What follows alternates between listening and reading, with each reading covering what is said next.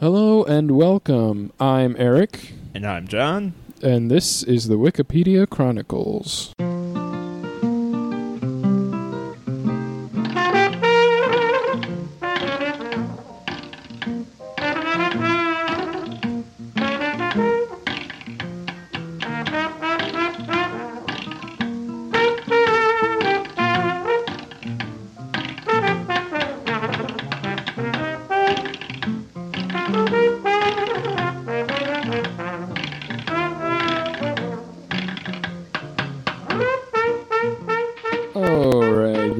Podcast where we start with a random article, explore it, then follow the links and see where it takes us. John, what is your article today? It's an article that will make you say, oh, one of these again? Basketball at the 1990 Asian Games. Okay. more random specific sports events. Yep.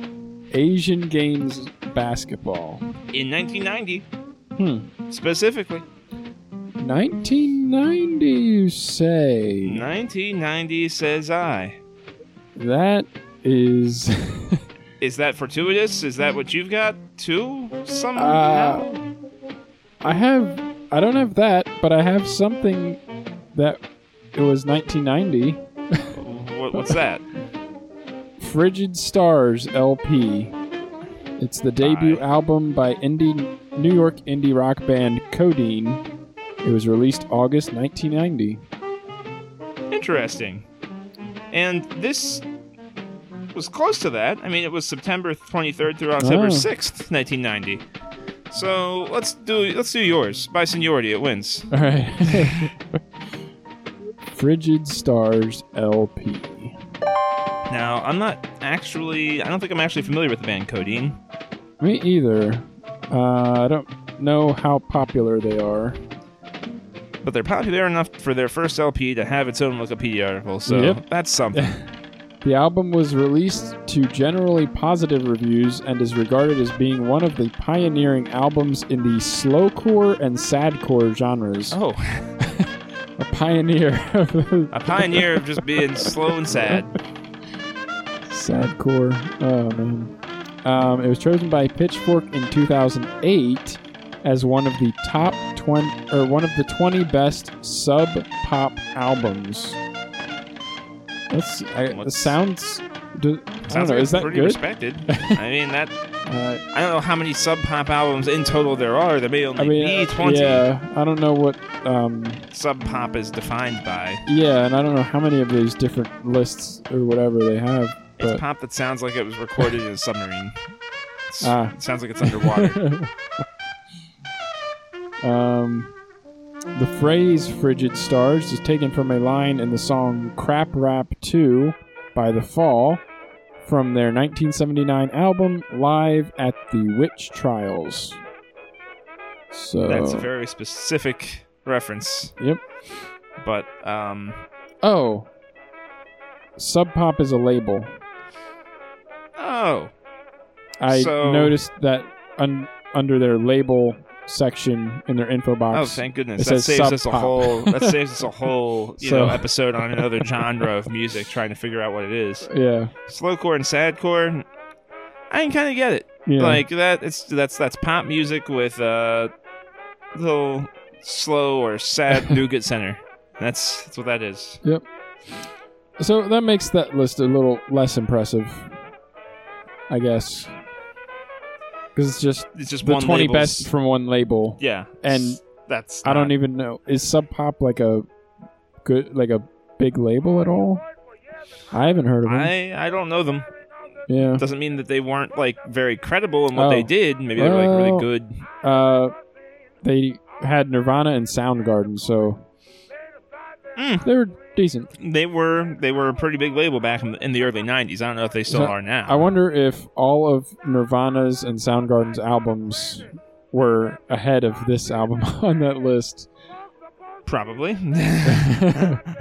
I would imagine so. I mean, honestly... It's Pitchfork, though, so you don't know. Like, they may have gotten into that. Yeah, are they still respected as a Yeah, they're a lot less contrarian than they used to be, I think. Like, a lot of their lists now kind of fall somewhat in line with what pretty much every other music site's list of, definitive albums of certain types, are.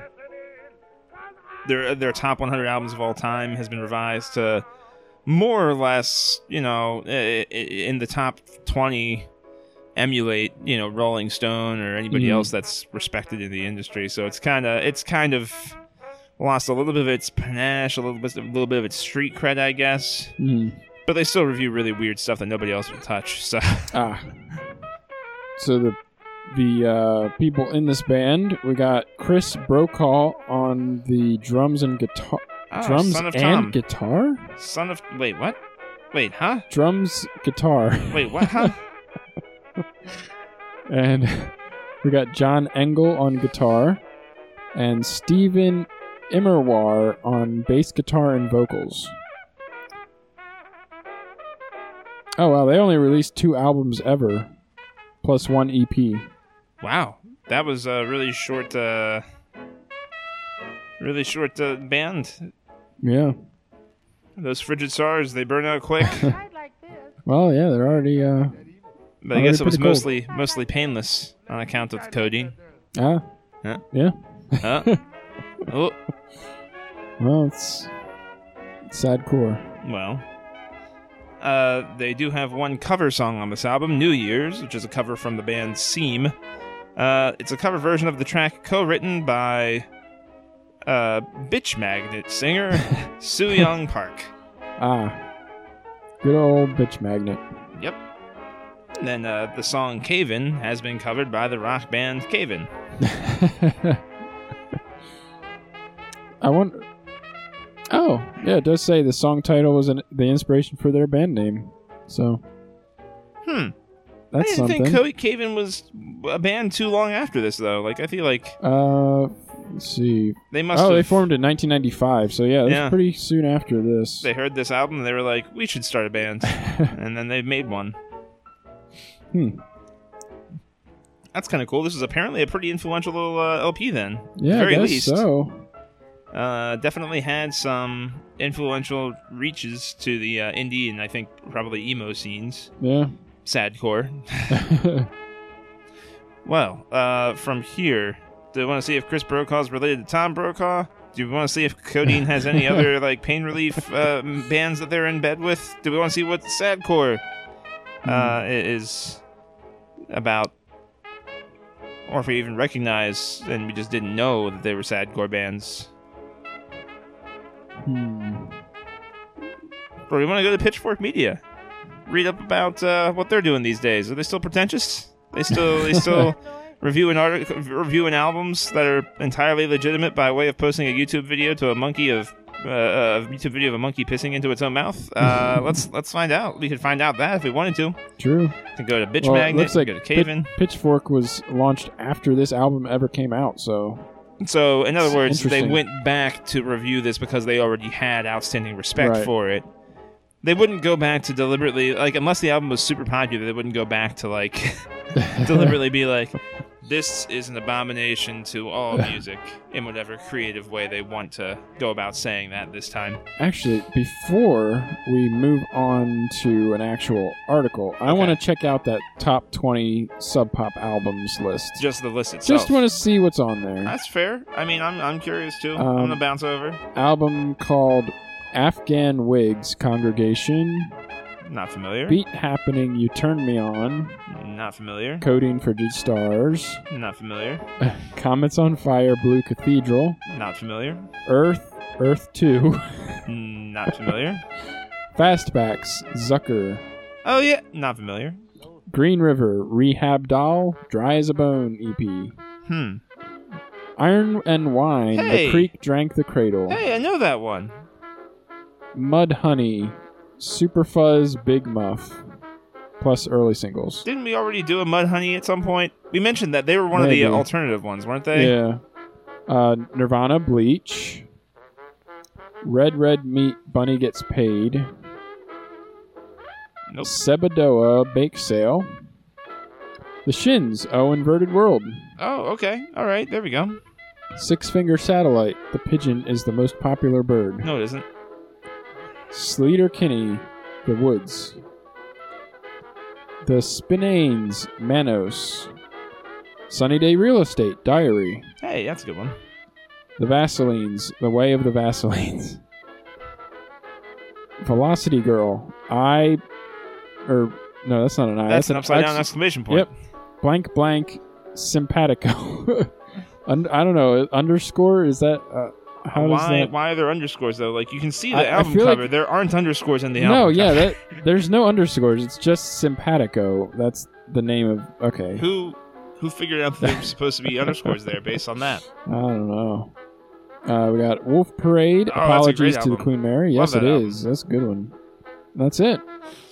I didn't know those were Sub Pop albums. Like, there was a lot in there that I actually... Yeah. At least recognized. Yeah, at least 5 or 6 of those I recognize and I enjoy. I wonder if Nirvana moved to a different album or a different label for subsequent albums, because they must have. There's no way none of their other albums would get on. Although this is Pitchfork, and maybe they were just before picking they blew up, Nirvana was way better. Maybe they were just picking the best of Nirvana's albums to be on the list, like, one album per band. Yeah, that could be. I don't know. But anyway, so there's those. Yeah, let's. I don't know. There's a lot of good possibilities here. I don't know. What are you feeling? Pitchfork, slowcore, Chris Brokaw. I'm feeling. You know what? Codeine. Let's go find out more about Pitchfork. The media amalgamation site to end all people who thought you couldn't be any whinier criticizing art sites. Pitchfork is an American online magazine. No, it's not. How can you be an online magazine? All you do is review stuff. It's a blog at that point. It's a website. You're just a website. Yeah, it's a website. You've never had a magazine. Stop It's trying. a magazine if it's a physical thing you flip through. Calling yourself that while forming a website, it's just connotating that you've already signed your death knell there. Like, you've already admitted that we have no idea what's going on, how the format's changing.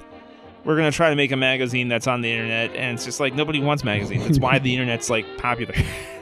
We want to see the one thing in that magazine and then throw the rest out. Apparently, online magazine is actually an article. There's actually a thing of... I just don't understand how there could be a magazine published on the internet. Because that would be it's just a website at that point, isn't it? Yeah, because, what are they going to do? Scan each page, have each page...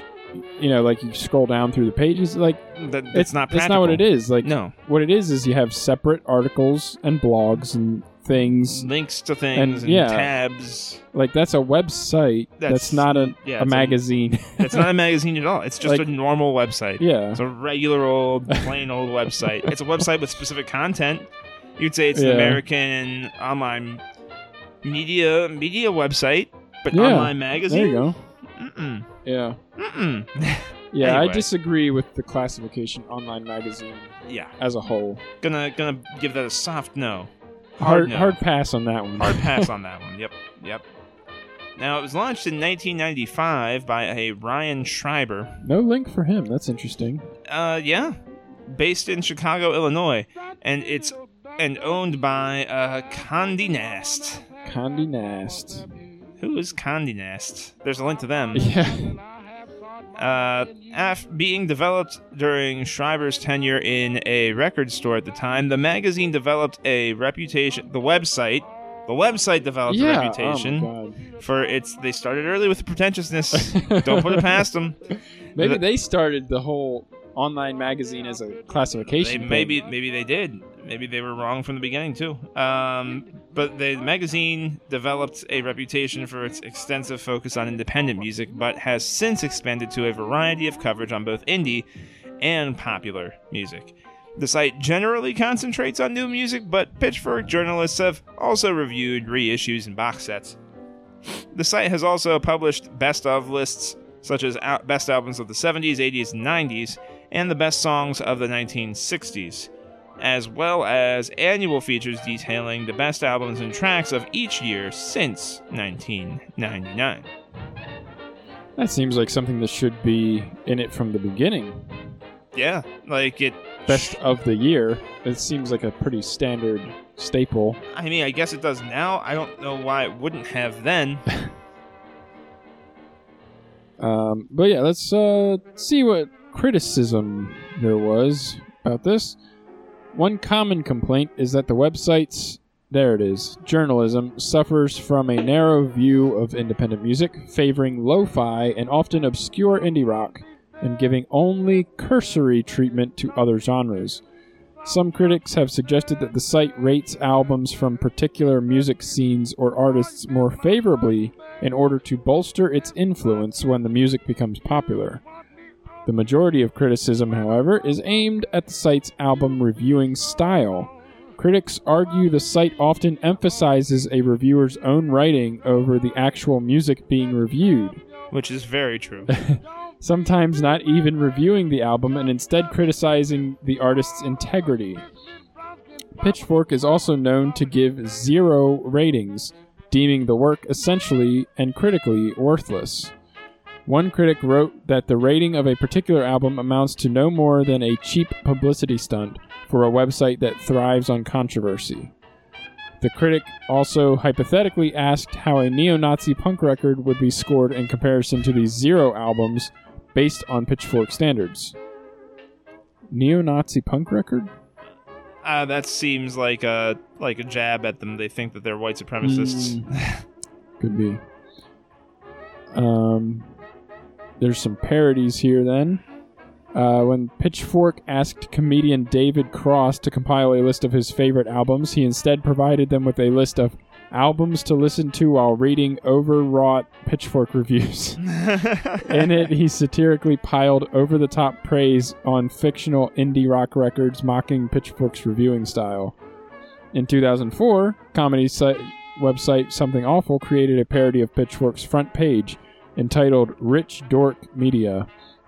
The page makes reference to non-existent, obscure-sounding indie rock bands in its reviews, news headlines, and advertisements.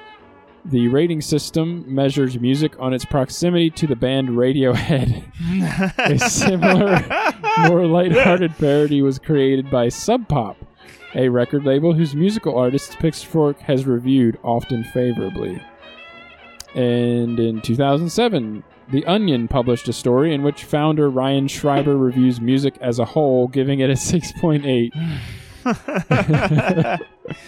And then 2010, David Shapiro started a Tumblr called Pitchfork Reviews Reviews, which reviews Pitchfork reviews. That's awesome. 2016, the Riff Tracks comedy commentary for the film Icebreaker, Mike Nelson quipped about the ticking of a Geiger counter.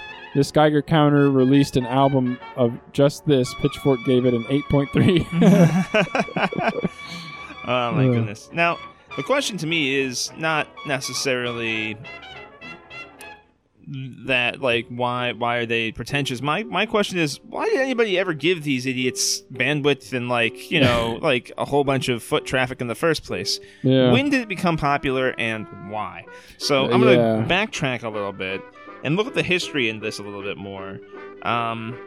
It looks like it was actually maybe involved with another thing at some point, because the history section starts out with a "See Also" link to something called The Dissolve, which sounds like a perfect name for a band, but not for a critiquing website.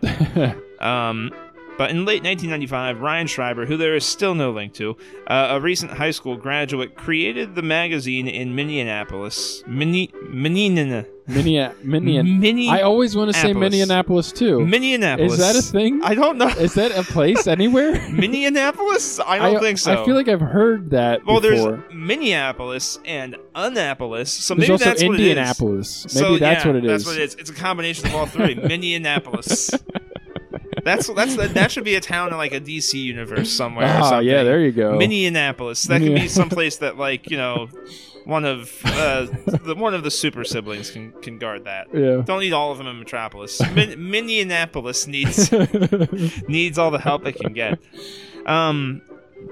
Influenced by local Chicago area fanzines and the radio station KUOM, Ryan Schreiber, who had no previous writing experience and did just graduate from high school, aimed to provide the internet with a regularly updated source for independent music. At first being Turntable, the website was updated monthly with interviews and reviews. In May of 1996, the site began publishing daily and was renamed Pitchfork, alluding to Tony Montana's tattoo in Scarface.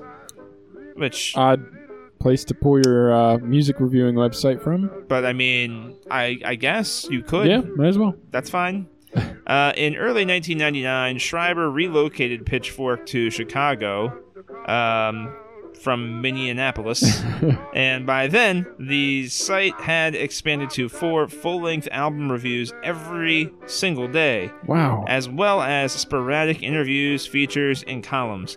It had also begun garnering a following for its extensive coverage of underground music and its writing style, which was often unhindered by the conventions of journalism. In October, the site added a daily news music section. Pitchfork has launched a variety of subsidiary websites. Pitchfork.tv, a website displaying videos related to many independent music acts, launched in April 2008. It features bands that are typically found on Pitchfork. In July 2010, Pitchfork announced Altered Zones, a blog aggregator devoted to underground and do-it-yourself music. On May 21st, 2011, Pitchfork announced a partnership with Killscreen in which Pitchfork would publish some of their articles. Altered Zones was closed on November 30th of, I guess, 2011, because that's when it started. I guess. On December 26, 2012, Pitchfork launched Nothing Major, a website that covered visual arts such as fine art and photography.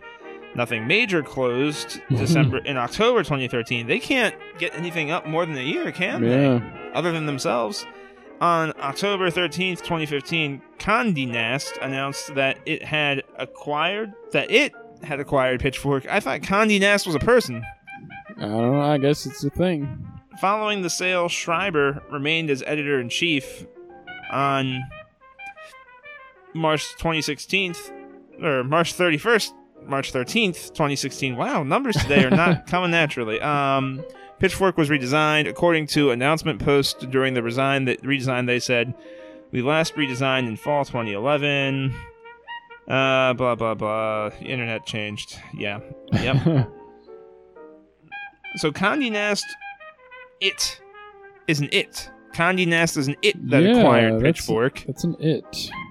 Pitchfork's apparently best days are behind it. They tried spinning off several businesses and eventually just sold themselves and closed all their subsidiaries, it looks like, with the exception of Pitchfork.tv. Yeah. Of course, I mean, Nothing Major is kind of a really terrible name for anything that you want to become major. I mean, I don't care how ironic you want to be, that's actually the worst idea, is to call something that you want to blow up to be called Nothing Major.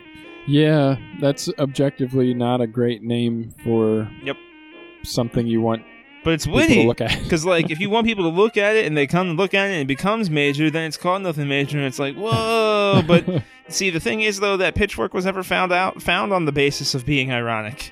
It's true. That was the thing. Like the name Pitchfork is like you can like, you know, throw a pitchfork through a bad album. Like, you know, there's a certain like there's a 3-prong test there. Literally, it's a pitchfork. There's 3 prongs. That's a good name. Like if you did a 3-prong test review on your albums, that might have been a great name. I mean, you could have maybe done more with the name you've already. Okay, never mind. Pitchforks is just bad people running a bad company. They didn't even use their entire like. All right, but it was taken over by an it, which was also a person. Or maybe not. We're not sure. Condé Nast. Condé Nast. And Condé Nast made them redesign it. Condé Nasty. Condé Nasty. Kinda nasty. Yeah. It's kinda nasty. Yeah. Okay, so, this is an interesting statistic.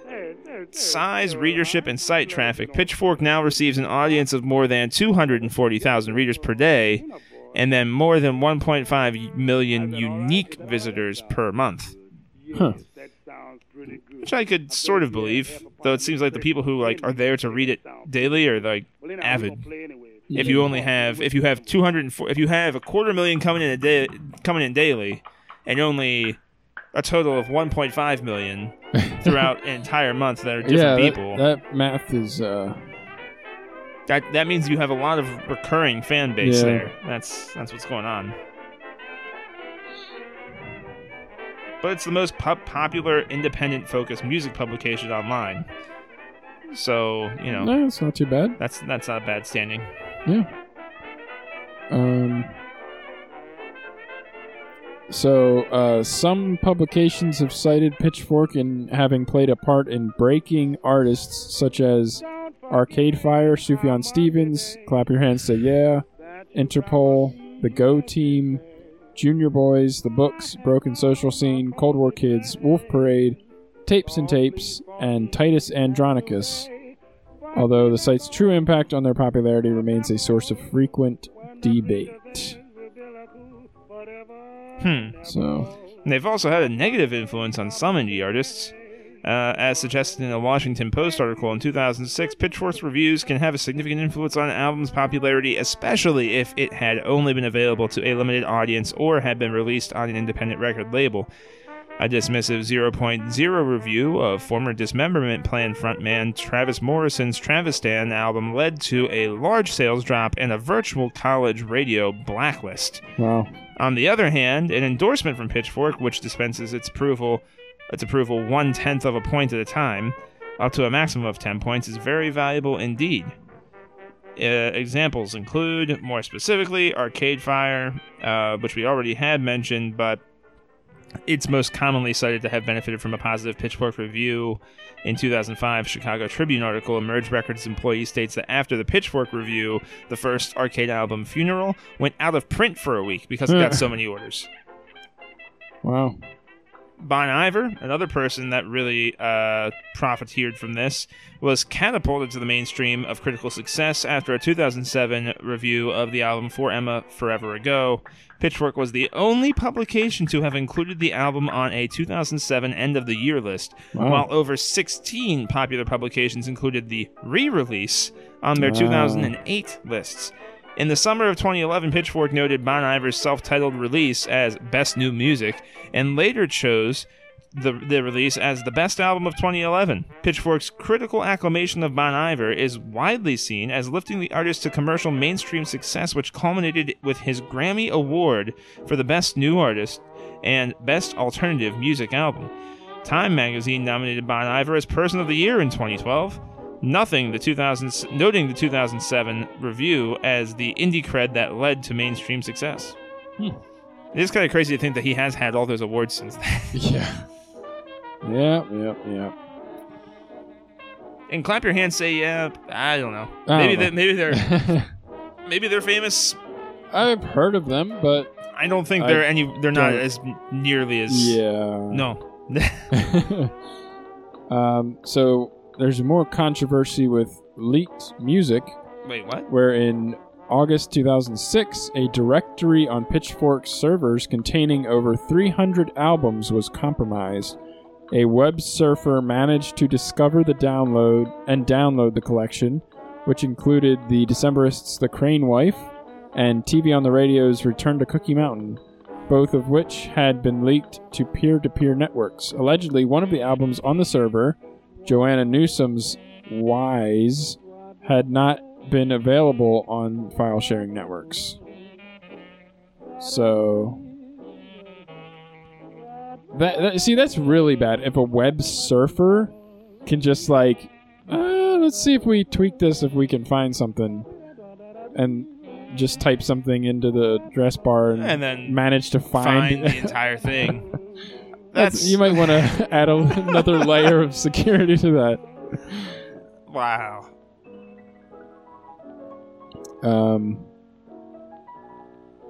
There's also some controversy with deleted and changed reviews. And they've been criticized for deleting older reviews from their archive in an effort to keep up with the changing trends in indie music. I've seen this happen. Really? You'll see, like, if you research bands and stuff on Wikipedia, a lot of the time what you'll see is that they were certain rankings and lists. And if you go to those lists now, the listing will have changed. Their place on the list may have changed. The rating itself may have changed. And it's like, and sometimes you don't see normally, you know how Pitchfork has a really embellished review style, right? Where they have words all over the place. Sometimes you'll just see new rating, new ranking, really no explanation as to what the album is. And then you're just kind of like, that one. That's a new one. That one, you have clearly deleted what you said, and now you're trying to be trendy. Like, that's... It's Condi, I'm telling you. Condi nasty. Yep. Up to their nasty tricks. So one example of this is the 9.5 out of 10 review written for the ska band Save Ferris's album It Means Everything. Similarly, the original review of Science Fiction, or it's P-S-Y-E-N-C-E, so Science Fiction by Uncle, received 9.8, but the review was later deleted, and when the group released their next album 4 years later, the website gave it a score of 5 and described it as an improvement on their debut, calling Science Fiction one of the most anticlimactic and jaw-dropping disappointments of recent years. Now that's interesting. Now I have a reason to listen to this album, ironically, because when it first came out, they're like, oh, almost perfect. And then a couple years later, it's like, well, it's kind of disappointing. I don't understand. Yeah. What did they do wrong? What did they do to hurt you? Negative reviews of 2 By Divine Right albums were also removed from Pitchfork after members Brendan Canning and Leslie Feist became successful with the band Broken Social Scene and their own solo work. Is that where Feist came from? She was a Broken Social Scene person. Oh, is that Leslie Feist? Is that Feist? Is that Feist? It looks like Feist. I think it's Feist. It is Feist. It's Feist.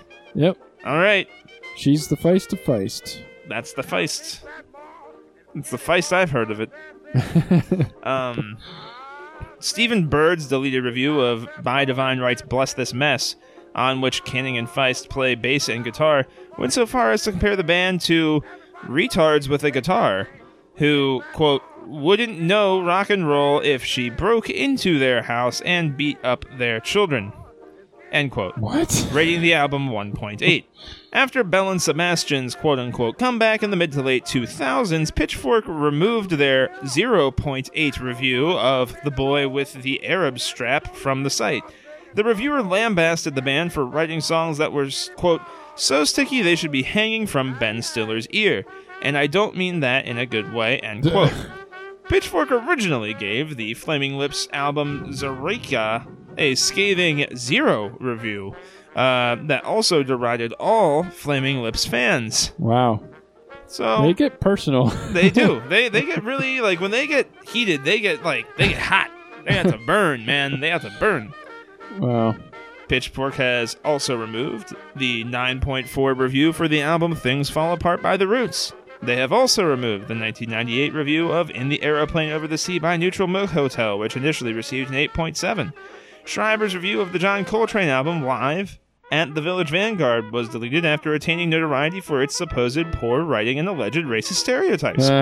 Hence the aforementioned neo-Nazi post-punk thing. Right, yeah, okay. Particularly in the lines, quote, it's like a dream I had. I floated on the River Nile, smoking some fresh weed, relaxing, but I ain't ever gonna see the Nile anyhow. End quote. Additionally, Schreiber's original 7.5 review of a reissue of the Beach Boys' Pet Sounds, which criticized the album for being dated and passé compared to more modern albums like OK Computer, was, oh my god. Oh, like, that's the article that everybody is basing the Radiohead thing off of, because Pet Sounds was... Oh my god. Pet Sounds predated Pet Sounds predated Radiohead by 30 years. What do you want? It's like, oh man, this album that came out 30 years earlier, it sounds so old. It sounds like almost more than 20 years old. Probably more than 25 years old. Oh man. Oh my god. I had no idea it had gotten that bad. I was not privy to that information, but that's a weird thing too, because Schreiber's original 7.5 review of the reissue, he still gave it a pretty good rating, even though he was like being passé about it and was like, well, it's no okay computer, but it's okay, I guess. Like, maybe you should just go stick your head in a vat of 60s music for a second and then see if Pet Sounds doesn't stick out like a sore thumb to you as being like far and above the rest, because it is.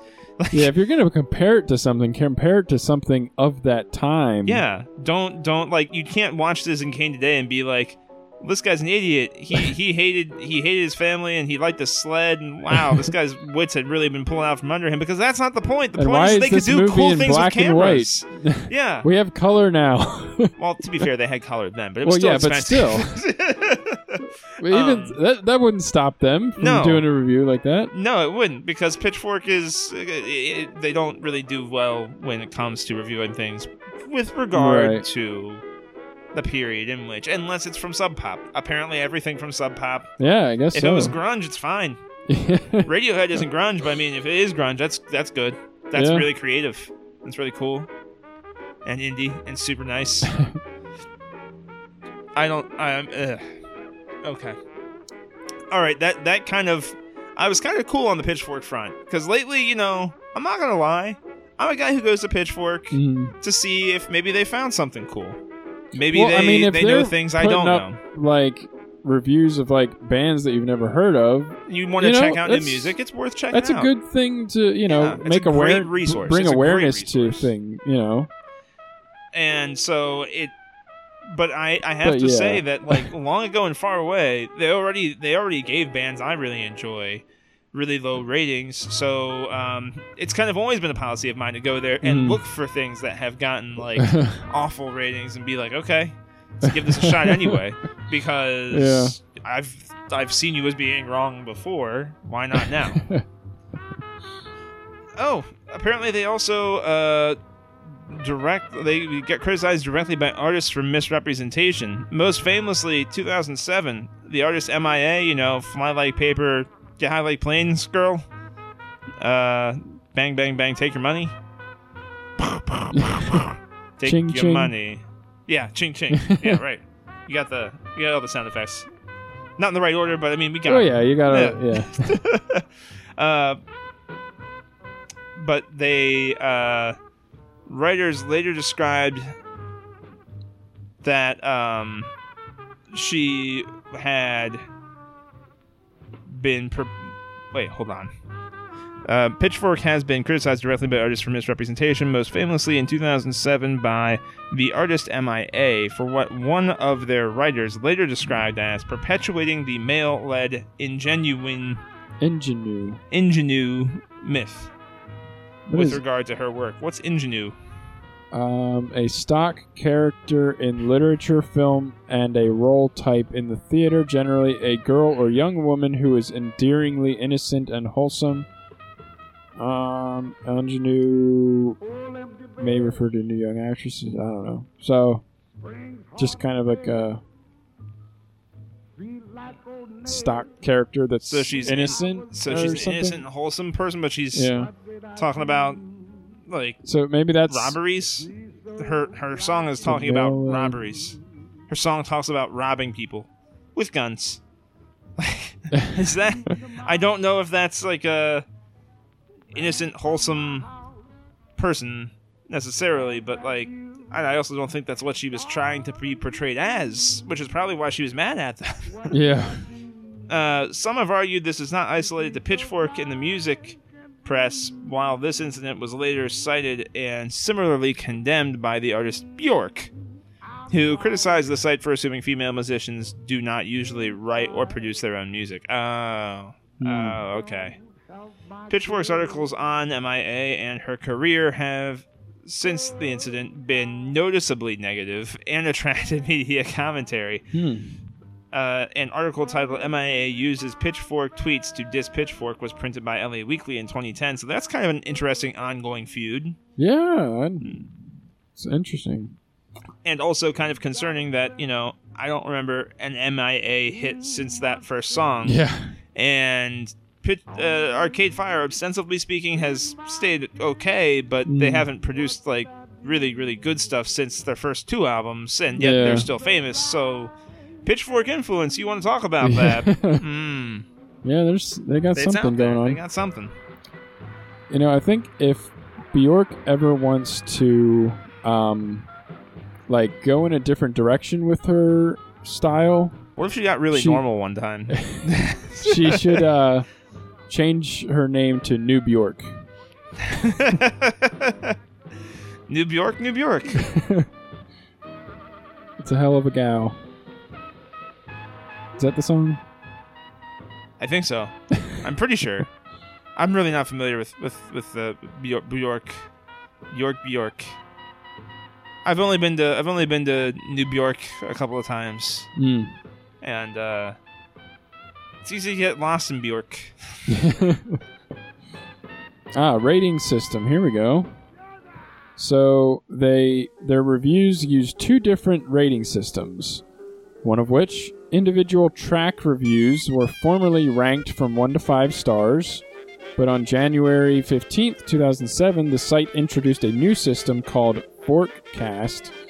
In it, instead of assigning tracks a particular rating, reviewers simply label them one of the self-explanatory categories: new music, old music, video, advanced music, rising, WTF, on repeat, and the category of their most favorably regarded songs.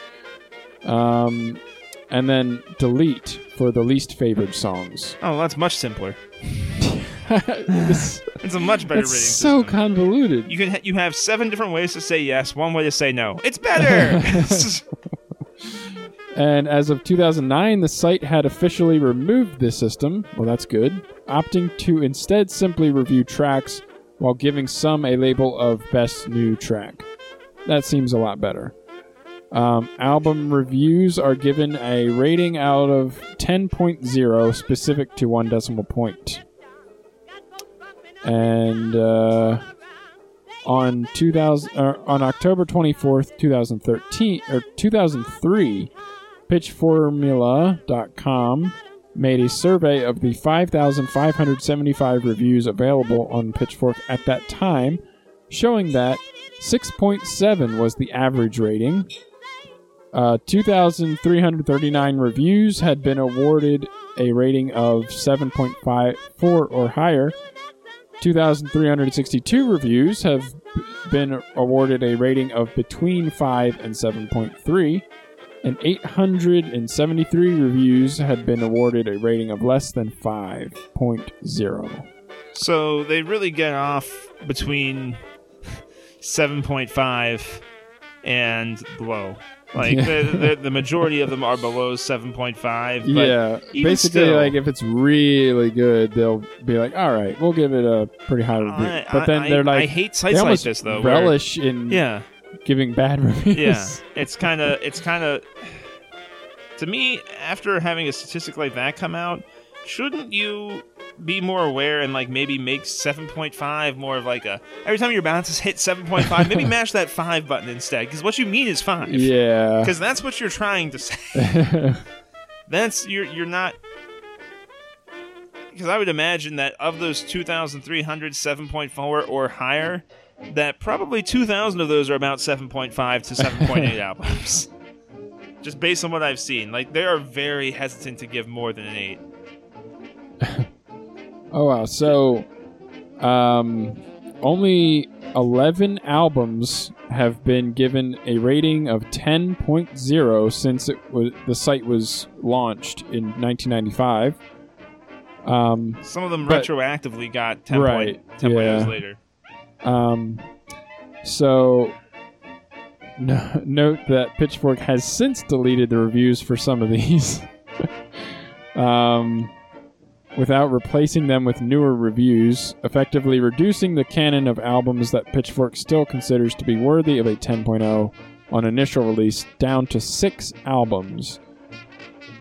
So, wait, what?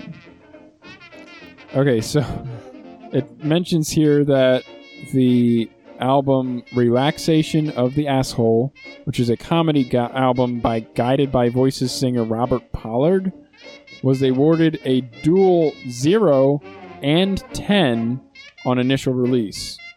A later site redesign changed the rating to 0 only, although the explanation for the unusual rating remains in the text of the review. Wait, so they explain why it was they explained both? why it was a 0 and a 10. But then they changed it to only a 0. That's right. And they left the explanation. Okay. That's correct. So the albums that they have given a 10 to... On initial release. I'm sure they're, yeah. We got 12 Rods with their album Gay. We got the artist And You Will Know Us by the Trail of Dead with their album Source Tags and Codes. Artist Aman Tobin with his album Bricolage. And we got Bob Dylan's The Bootleg Series Volume 4. Bonnie Prince Billy's I See a Darkness. The Flaming Lips, the Soft Bulletin. Kanye West's My Beautiful Dark Twisted Fantasy. Of course. Radiohead's Kid A. Radiohead's OK Computer. Walt Mink El Producto. And Wilco's Yankee Hotel Foxtrot. Of course, the 12 Rods album, the Amon Tobin album, Walt Mink, the Flaming Lips, and Bob Dylan have all been retroactively taken down, or they have been deleted from the site. Leaving mostly Radiohead. Yeah. They just want to up their percentage of Radiohead albums. Mostly Radiohead, and then one Kanye West album just to make you mad. Oh, man. And then, in there, eventually, you have a couple of indie artists. Wow. It's divided evenly between 3 extremely rich mainstream acts, and then 3 kind of like, we could use a little better publicity. Wilco's doing pretty okay right now, though. I'd say they're a middle ground artist. Yeah, they're still indie, though. They're not huge. Too obscure, but they're No. also not super popular. No, there's no hits by them you would know if they came on the radio. You'd be like, But, this is Wilco. No. You go to the 10 people on the street, maybe 5 of them have heard of them. Yeah. It's they know of Wilco, I would say. I don't even know if anybody has really listened to a whole lot, but they're well enough known. Yeah. Okay, now there's another cool thing here. Pitchfork's albums of the year, which is kind of interesting. 1999, they said that the album of the year was The Dismemberment Plan's Emergency and I. 2000's album of the year was, guess what? Guess what it was? It was Radiohead. It was Kid A. Did you see that coming? I feel like every time Radiohead releases an album, they would probably give it Album of the Year. That's my guess. You would think so, but then they stopped.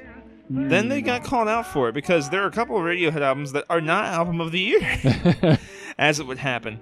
2001's Album of the Year was The Microphones for The Glow Part 2. 2002's was Interpol's Turn on the Bright Lights, which was a great album. I wouldn't have thought that Pitchfork, of all people, would have made it their Album of the Year, because it doesn't sound like an album they would do that to, but okay. The Rapture Echoes was the 2003 Artist and subsequently Album of the Year. 2004 was, of course, Arcade Fire's Funeral. 2005 was Sufjan Stevens' album Illinois, full title being Come On Feel, the Illinois. 2006 was The Knife's Silent Shout, actually a pretty good little electronic album from Sweden. 2007's Album of the Year was Panda Bear's Person Pitch. 2008's Album of the Year was Fleet Foxes' Sun Giant / Fleet Foxes. 2009's Album of the Year, Animal Collective's Meriwether Post Pavilion. 2010's Album of the Year was, of course, the Kanye West My Beautiful Dark Twisted Fantasy.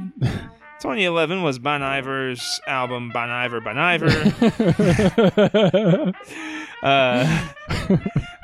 2012's winning album was Kendrick Lamar's Good Kid, Mad City. 2013's album of the year was Vampire Weekend's Modern Vampires of the City. 2014's was Run the Jewels 2.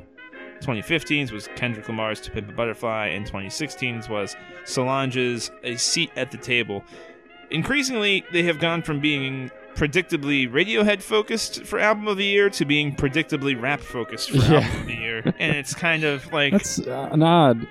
It's odd. I think it's probably because they experienced a lot of criticism for focusing entirely too much on music that was in the indie realm, and it feels to me now like they're erring toward like trying to compensate for that without doing it too egregiously, because it's still pretty balanced. You still have years where you have Bon Iver and people like Vampire Weekend still winning Album of the Year. It's just that they're actually acknowledging that like rap and hip hop are valid genres that you could make Album of the Year if they're really good. You could.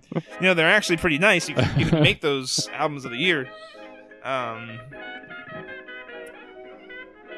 Oh, interesting. And then, of course, they have several songs of the year as well, but they are not what you would think. Yeah, they are not. Ultra Light Beam by Kanye West being 2016's winning song. We're on an ultra light beam. We're on an ultra light beam. This is anything. That thing. Remember that? 2003's, which is, I guess, the earliest time they did this, was Outkast's Hey Ya. But, I mean, come on. It's a fantastic How can you song. not pick that? It's so good. I mean, like, even Pitchfork's like, hey, I got to hand it to him. Come on now, Pitchfork. Yeah. Can I get some Song of the Year right here? All right. Interestingly enough, like, none of the tracks of the year line up with the albums of the year, except for Kendrick Lamar's 2015 pick. All right. That's the only... Oh, and wait, hold on. Or what maybe about Animal Collective? Yeah, that one lines up. That's a really good song, though. And I don't think that would have gotten out there if it wasn't for Pitchfork. I do love that song. But yeah, all the other years, it's a completely different artist from the album of the year. Got some LCD Sound System in there, some JT. Really interesting selection. I feel like that's an odd a Justin Timberlake song.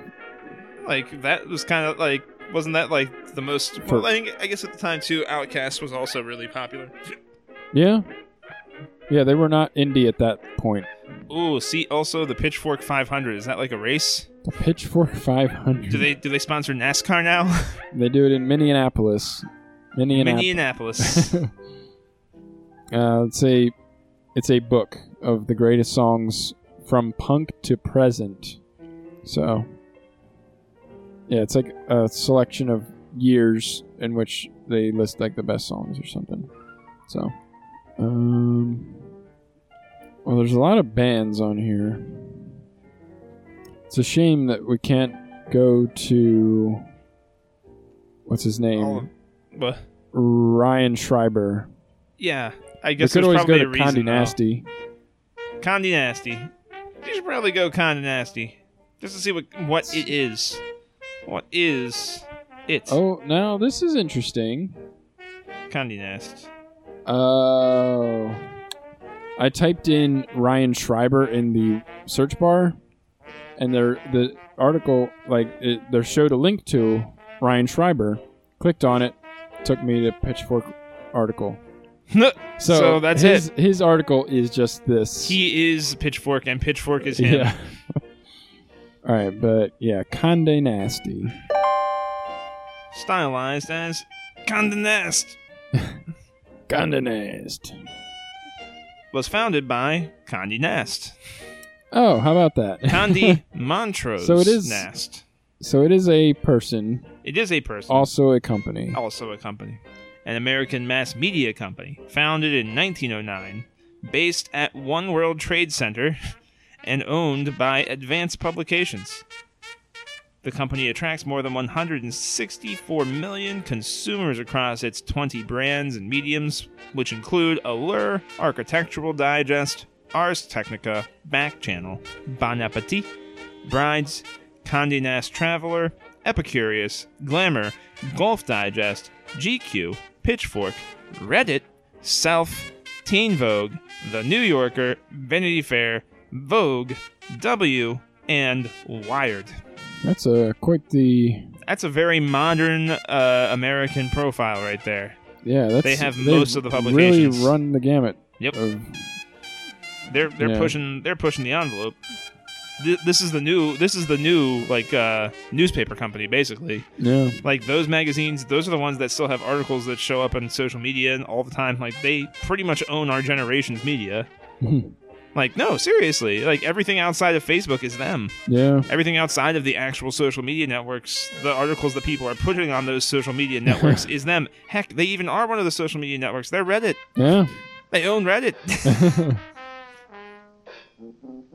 So, no wonder Teen Vogue articles were becoming popular on Reddit. That's why they own Teen Vogue and Reddit. It's not a conspiracy theory. They're just promoting themselves. Hovering over the Condé Montrose Nast article, just to get a picture of who this person is. Who is this man? Doesn't look like how I expect him to. He's just some old white dude.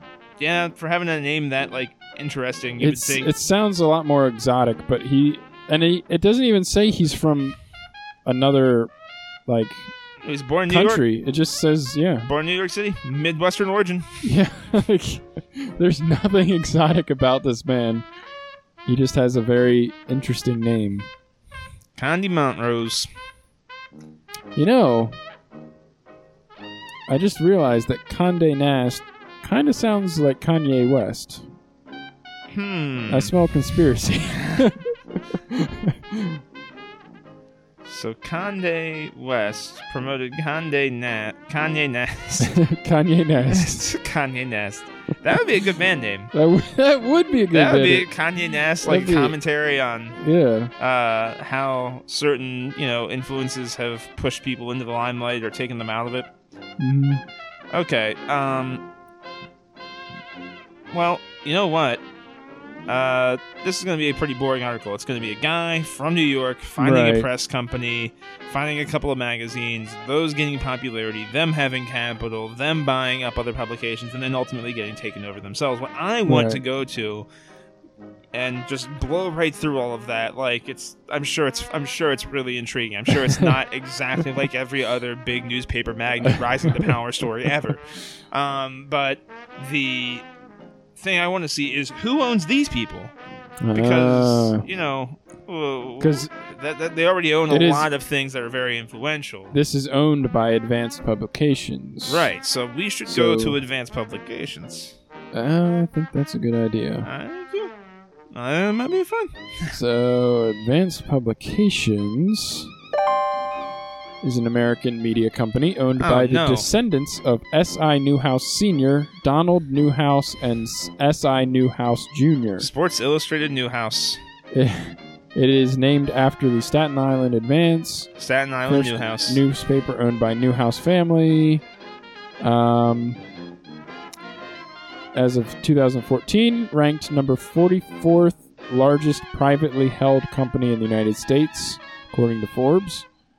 So yeah, this is just owned by some people. This is the highest up that it goes, I guess. We gotta go to the people. We're gonna go to the people, man. Anyway, no, it was founded in 1922, 95 years ago. So my money is on S.I. Newhouse Sr. not being alive anymore. Probably. I mean, it's possible.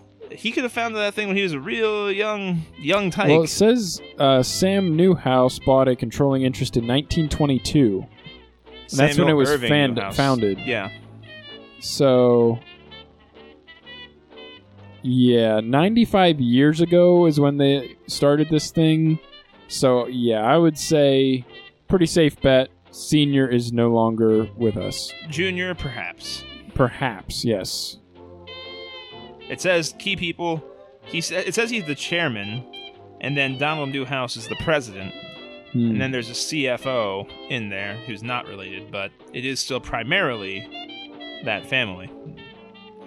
Fourth largest private company in the New York area in 2012.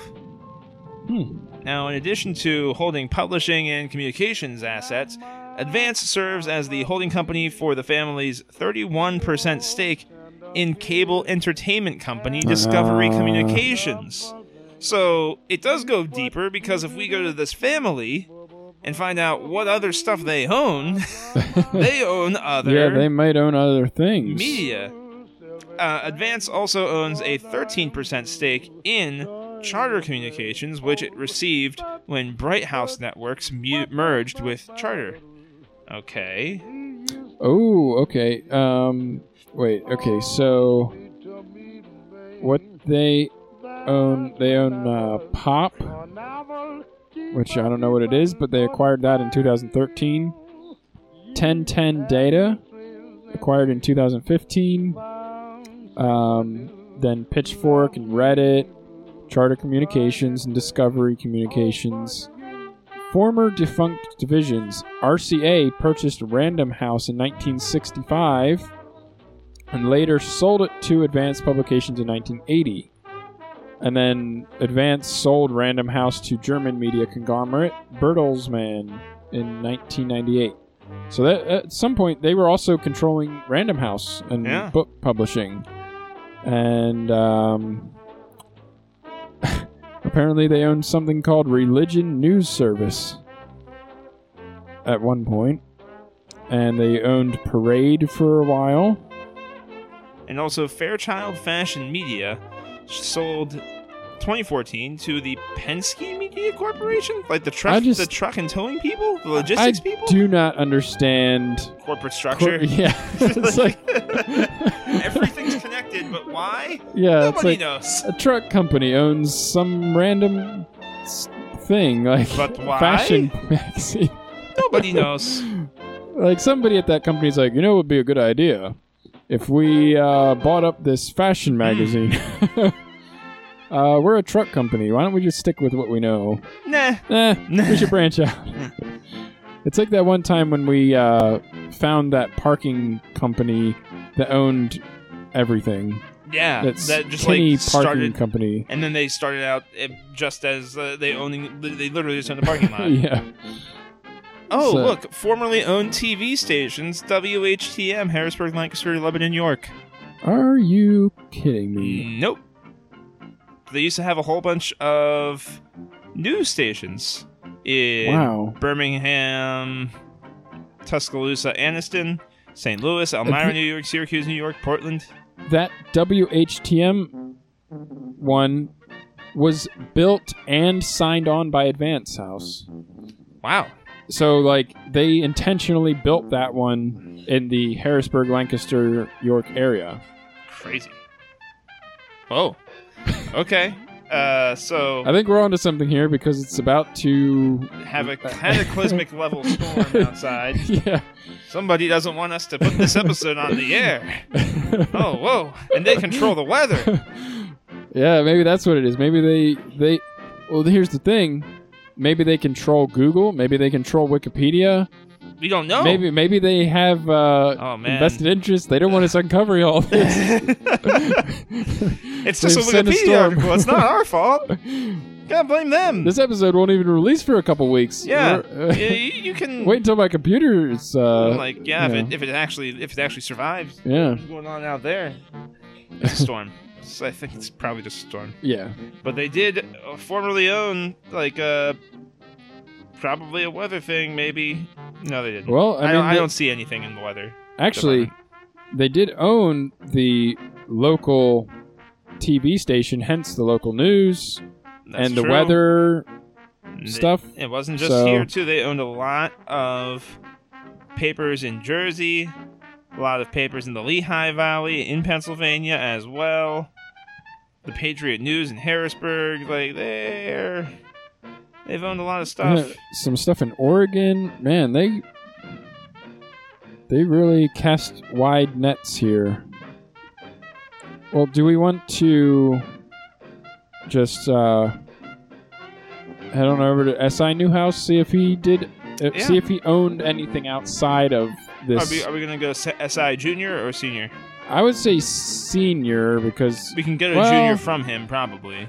And I guess maybe actually, I guess if Junior is still alive, maybe we could his moves would be the most recent, and they would be lasting and still around. Right, so right. Maybe it would be good to go to Junior, and we can go to Senior from there if we need to. Right. Still gonna be his dad. Yeah. So yeah, let's see Samuel Irving Newhouse Jr. All right, not a big article. Probably for very good reasons. Yeah. Owned former cable company Bright House Networks. I don't know if we mentioned that in the other one. His net worth is $9.5 billion. So down from $10 billion in 2016. Womp womp. I guess that makes sense considering there's he's got a ton of things. Yeah, but he's super rich. Not one of the people you hear about being super rich either. Yeah. Just kind of somebody who is. And if he himself is super rich, you have to wonder what his brother Donald is worth. Yeah. Oh, yeah, because it says here Donald also owns Advanced Publications. So, wait, but in the previous article... Oh, no, it did say Donald Newhouse in the other one. Yeah. I don't know if we're going to get any higher up. I think this is about as high as it gets here. Well, one thing that's interesting is that he is... It says his occupation is chairman of Condé Nast, which is interesting considering the thing that he owns is Advanced Publications. I didn't know he had that much involvement in Condé Nast specifically. Well, I don't know if we have enough time to start traveling down a different rabbit hole. No, but Yeah. There appears. Okay. But yeah, I feel like we should, at the very least, try going to either Donald or his father's article, though. One of the two.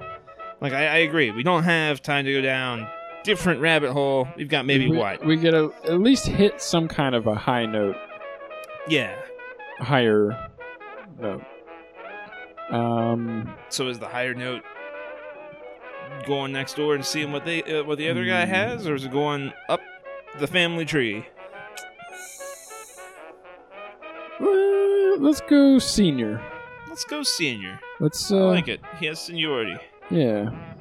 Let's see what's going on with him. Maybe he owned something in the past or something like that. Yeah. Looks like he was alive until 1979. That's pretty good. Yeah. Wait, let me backtrack and see how old. Oh yeah, Samuel Jr. is 89 at the moment, and his dad died at 84. So he's doing much better than his father was. Yeah, considering he's still the chairman of the board. Yeah, he's not even retired. He's still going. That's crazy. Now, this guy was... Samuel Newhouse Sr., though, was worth $1.5 billion in 1979. Ooh. Now, if I do $1.7 billion USD 1979 to 2017, let me see what comes up. That would currently be $5.6 billion. That's now in 2016 dollars. So his son definitely stepped up the game. Yeah, they definitely expanded, and they didn't let their fortune dwindle or even just kind of naturally inflate. Yeah. It says that 1.5 billion at the time of his death was approximately 1 1,600. 81th of the U.S. gross national product. It's impressive when you alone are 1,681th of the entire country's gross national product. Yeah. That's pretty ridiculous. Mm-hmm. Yeah, I feel like a lot of people wouldn't register anywhere. No. Like, anywhere close to, like, even having a fraction. No. I mean, like, you would probably be... If anybody had GNP, like, I feel like I would have maybe one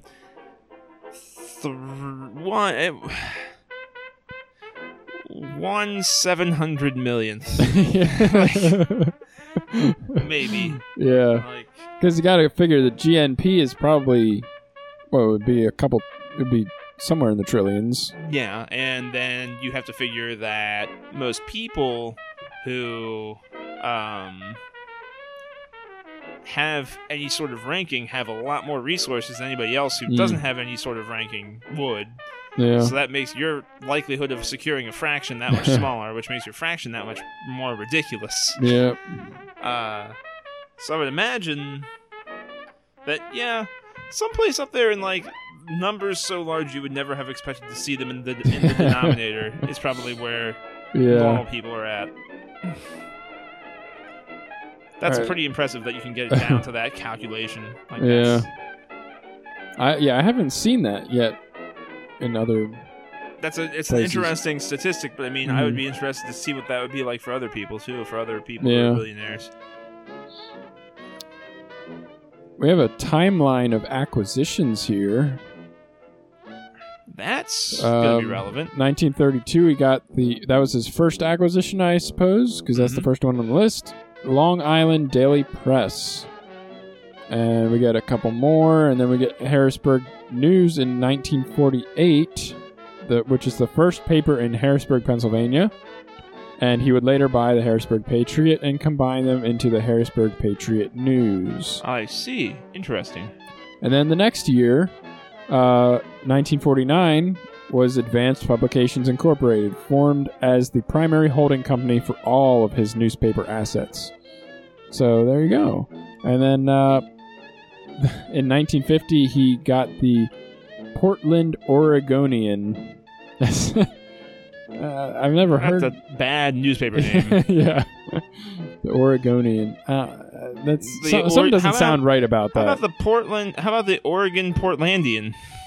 Yeah. Why not the Portlandian? The Portlandian. That's all you need to do. Portland Oregonian is like, I've never heard an entire state be reduced to one newspaper. That's kind of weird.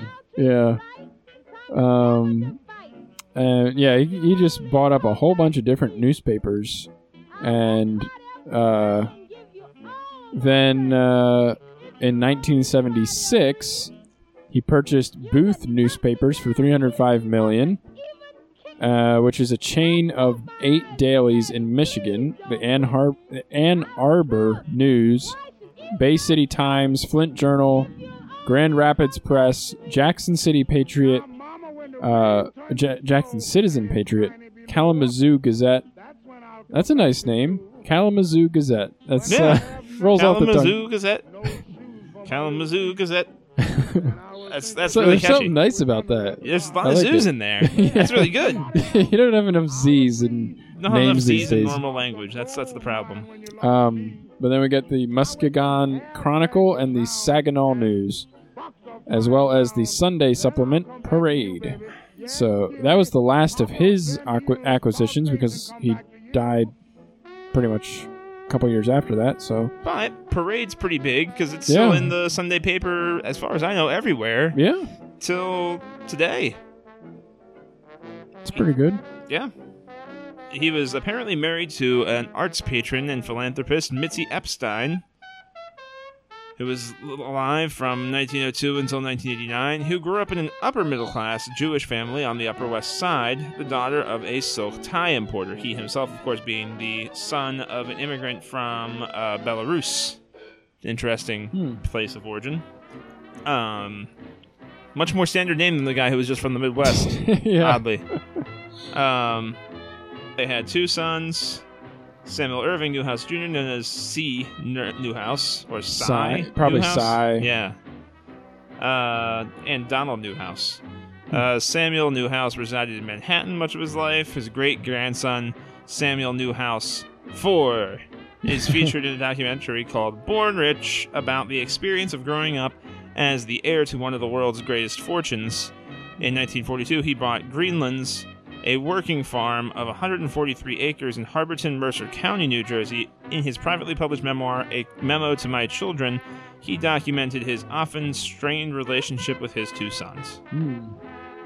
He died in 1979 of a stroke, buried in is this Staten Island. Huh? Is this this last part, the 1942 bought Greenlands thing? Is that still talking about Samuel Newhouse Sr.? Yeah. Or is okay? Yeah. I didn't know. The 4th one was not already born in 42. I hope. Oh yeah, that makes a lot of sense. And I hope he also wasn't old enough in 1942 at the very least to buy a farm already. I skipped the 1942 in my brain, and I was just thinking that they had transitioned and talking about the great grandson. Gotcha.